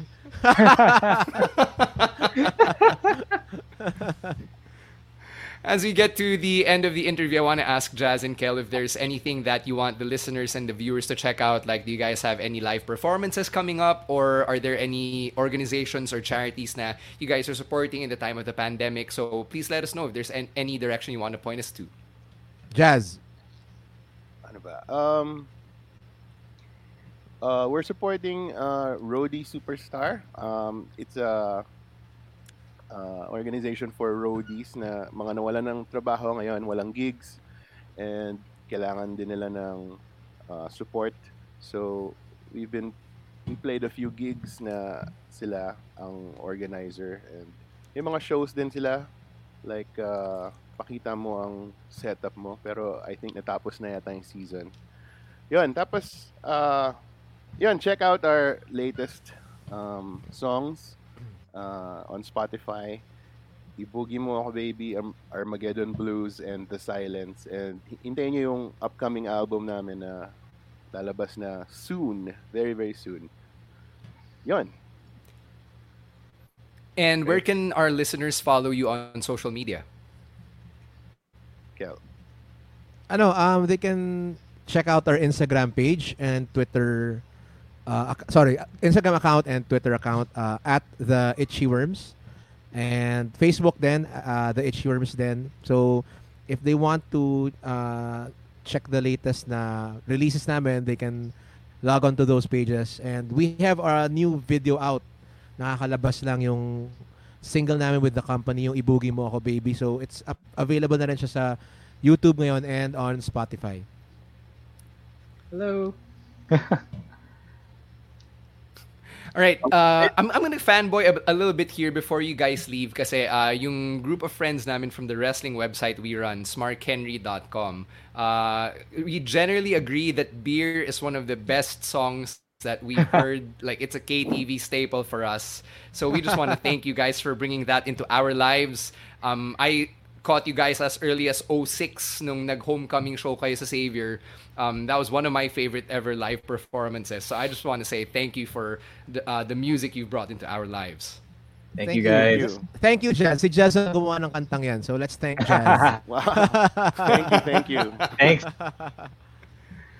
And with that, thank you, Jazz. Thank you, Kel, for taking time out of your busy schedules to join us here on the Wrestling Podcast. Thanks for fanboying with us. It's really fun just getting to know different people and finding our mutual love for wrestling. And we just appreciated the insights that you brought with us. You brought to us tonight. So thanks, guys. Thank you, Ren, for having us. Thank you. Sobrang kami nag-enjoy. Thank you. Thank you. Thank you, guys. Thank you. Jazz Nicolas and Kelvin Yu of the Itchyworms. That's it for this week on the Wrestling Podcast. Don't forget to follow them at Itchy Jazz and at Itchy Kel individually on their social media. Shout out, by the way, to our listeners and viewers on Kumu and on the audio-only version on Spotify. Before we end the show, we have a segment called the Pick of the Week. So ginagawa namin to kami ni Ro and Chino and Camus when he's part of the show. We ask ourselves kung merong one wrestling match or one wrestling segment that you have to watch from this week. What is that? Kung wala kang time. So I'm gonna start, for me, yung opening match from Extreme Rules, yung tag team match between the New Day and Nakamura and Cesaro, yung tables match na yun. Kasi sobrang solid. We talked about it earlier. So that's my pick. Sorry, Ro. Chino ka muna. I'm going to pick the swamp fight between Bray Wyatt and Braun Strowman. Not perfect, very problematic, but if you're a horror fan, I feel like you'll appreciate it. Also, Alexa. Also, Alexa Bliss. Okay, sige. I guess that leaves... I haven't finished watching Slammiversary, so I'm gonna try to catch that. I am gonna pick yung WWE Championship match between Drew McIntyre and Dolph Ziggler. So, it was one of the more solid matches on the card. Actually, I'm also gonna pick na rin, the Eye for an Eye match, which is not the best ever kasi they had to paint themselves into a corner and try to make sense of the whole eye gouging thing. Pero the match itself was all right. Seth and Ray have chemistry, and outside of the whole finish, okay talaga sa panahon. Okay. All right. So as we end the Wrestling Podcast, just telling you guys to check out some of the stuff that we're doing. Let me start off with the interview with WWE Champion Drew McIntyre that I did this morning. You can check that out on the Tap Go page, so facebook.com/TapGoTV. And it's also going to be airing on Tap Sports. So sa mga merong premium channels ng Sky Cable, you can check that out. It's also going to be available on their app. So if you haven't downloaded yung Tap Sports na app, they air Raw, Main Event, Afterburn, Total Bellas, and another show that is not coming to mind right now. So yun, go check that out. So yun, no, not SmackDown. Hindi rin NXT. Okay. Yeah, but you can check out the Drew McIntyre interview. It's going to be uploaded by tomorrow. Hindi ba main event? I said main event. Oh, did you say? Okay. All right. These guys have their interviews. Chino has his podcast. I want to plug my new Twitch account. So I'm streaming stuff on Twitch now. It's twitch.tv/shang_daddy. Pretty much come out, and that's me. I am going to do a post-show stream after this at 9 o'clock, which is around 10 minutes from now. I'm going to go live on Twitch. We can talk about wrestling. We can talk about the stuff we didn't get to talk about on this episode. So I just want to give you guys a place to come hang out after the podcast. And if you guys want to watch me playing games. What do you play? Okay, I play Final Fantasy 14. I play Civilization 6. I'm gonna stream Ghost of Tsushima maybe tomorrow. Basically anything I want to play, I'm gonna stream. Oh, yeah, that's pretty much it. May nagsa-stream din ba ng kunwari nagma-my career siya tapos gusto lang niyang mag-dunk yung AI? Talaga? Yeah, you can do that. You can totally do that. You can definitely do that. You can do anything you want on your own stream. So kahit that's na again, ginugulang mo lang yung computer. Yeah. May single player streams, so you can definitely do that. Like you can just show yourself, wanking off to your own NBA 2K20 skills. So again, that's twitch.tv/shang_daddy. So please follow me and hang out after this. And that concludes another episode of the Wrestling Podcast. Please don't forget to send Camus your love and your positive vibes. He needs it a lot right now at Caveman Camus. As for us, if you want to keep the conversation going, even after Ro's Twitch stream tonight, you can hit us up at Wrestling2xpod on Twitter. For me, it's at _StanC, at Roiswar, at Chino Supersized. And please follow us na rin on Kumu in case you're watching us or listening to us for the very first time. It is at Wrestling Pod. That follow and those diamonds go a long, long way kasi may pambili na kami ng beer for basically the end of Thanks, this week. Kumu. Thanks, guys. Salamat, Kumu.